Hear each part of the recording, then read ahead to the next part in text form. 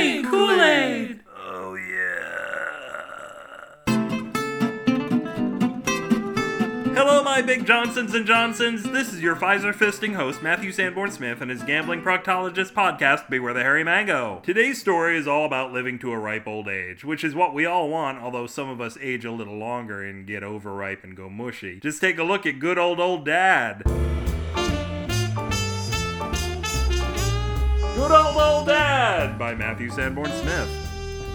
Hey, how old is Dad? Herbie asked, studying the painting of the old man fighting alongside Alexander the Great. I don't know. Margie's voice echoed from the kitchen. Wait, did he have his birthday yet this year? Boy, he looks good for his age, Herbie mused. Are you kidding? He looks terrible. For 50, he looks terrible. For 2,350, looks fucking fantastic. When Dad came home and got settled in his favorite chair, Herbie sat on the edge of the ottoman. So, how old are you, Pop? 50. Dad answered. No, I mean, how old are you really? 7,883. 7,884 in August. Did we get any mail today? Just some flyers and a credit card offer. Say, Pop, if you don't mind my asking, how is it that a guy your age is in the financial and social position that you're in?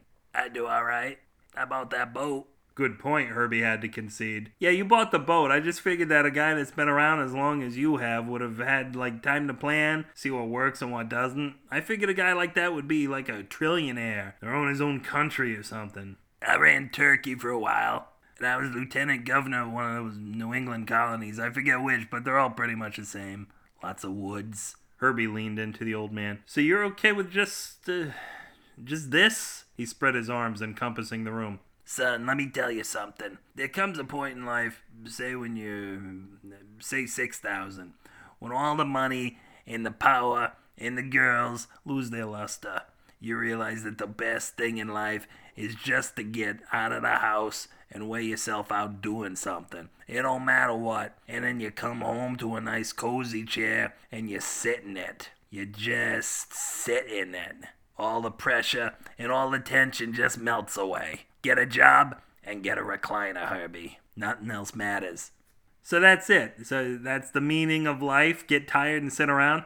You're not listening, kid. Your mother always told you that you didn't listen. I didn't say that was the meaning of life. I said that's the best thing in life. There's a world of difference. All right, so what's the meaning of life then? The old man shooed the question away like it was a fly. I forget. I wrote a scroll about it. I don't even think I could read Sanskrit anymore, even if you covered me in curried goat and let the lower castes eat it off of me with sharpened forks. We used to do that back then, you know. People were tough back then. None of this fucking calamine lotion bullshit. Anyway, the last copy of the Meaning of Life scroll went down in a shipwreck sometime in the Bronze Age. Only thing I'm sure of is that it involves soup. Cosmic soup? Herbie asked with perked ears. Lentil. If a sigh could mutter, Herbie certainly did. He stared at the beige carpet for a minute, tried to gather himself. Suddenly, his gaze caught the old man like a deer in the headlights. His finger just inches from the old man's face. He demanded, "Did those plagues in the 10 Commandments really happen?" How the hell should I know? I wasn't there. Go look it up. Herbie got up and wanted to stomp off, but didn't know where to stomp off to. You know, now that I think about it, nothing felt better than healing up from a good sharpened forking.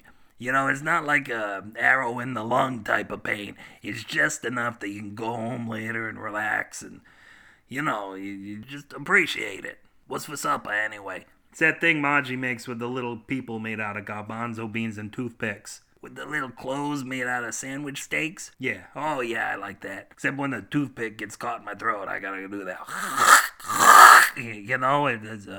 So is it done yet? Herbie peered around the corner into the kitchen like he was afraid of disturbing something in Margie's laboratory. Yeah, looks like she's finishing up. Well, go get me some, will you? Herbie's whole face narrowed as he looked at his old man. His old man. The old guy lifted his hand in helplessness. Hey, I'm almost 7,900. You expect me to jump out and get it myself?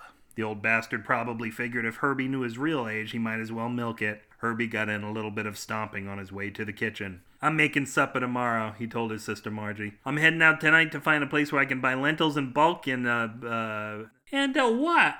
I don't know. I'm trying to decide between buying forks or buying arrows." If this story souped you up, you can spoil it and other rancid groceries at the URL of the penicillin, bewarethehairymango.com. Giggle disturbingly in the comments for this post or veg email me and we'll cover all our healthy food and ranch dressing at Matthew at bewarethehairymango.com or travel to India and pull each other's undies into our ass cracks at bewarethehairymango@gmail.com. When we're in the mood for long goodbyes, the SF and SF signal stands for Salami Farewell, the long-standing Port of Houston tradition in which well-wishers wave their salamis at departing ships. And before you write in, the people down there are all-inclusive. They're pleasantly welcoming of even non-salami owners. I've often shown up there with nothing but my cocktail weenie and still gone home with a date. Sure, she turned out to be a police officer and it turned out not to be a date, but still, Twitter your pet sitter that if nothing else, she needs to come back and wash your dog's intestines off of the couch. You can sue if you want, but really, a lot of this is on you, and not just because you sat on the couch after she was gone. I mean, her job description pretty much lays everything out. Kudos to you, at least, for not hiring a pet stander. Oh yeah, and all of those people and all of you should follow me at twitter.com/upwithgravity. Almost forgot that part. If you're tired of all your money, I will help you shoulder your burden. All you have to do is click the donate button on the homepage and pour out your troubles. I was going to say you can thank me later, but you should probably thank me now. I might be in Monte Carlo later. This podcast squeezes uncomfortably from a tight-knit sorority alumni group who tend to get a little crazy with the superglue at Sunday brunch and inadvertently carry off members of the restaurant staff who are kind of happy for the break, if we're being honest, especially since their captors tipped them an entire Creative Commons Attribution Non-Commercial Share-alike 4.0 international license. Until Madison, Wisconsin can live peacefully together with Unger, Wisconsin, this simply cannot be Matthew Sanborn Smith reminding you I am the captain of my soda, I am the Shasta of my fate. Good night.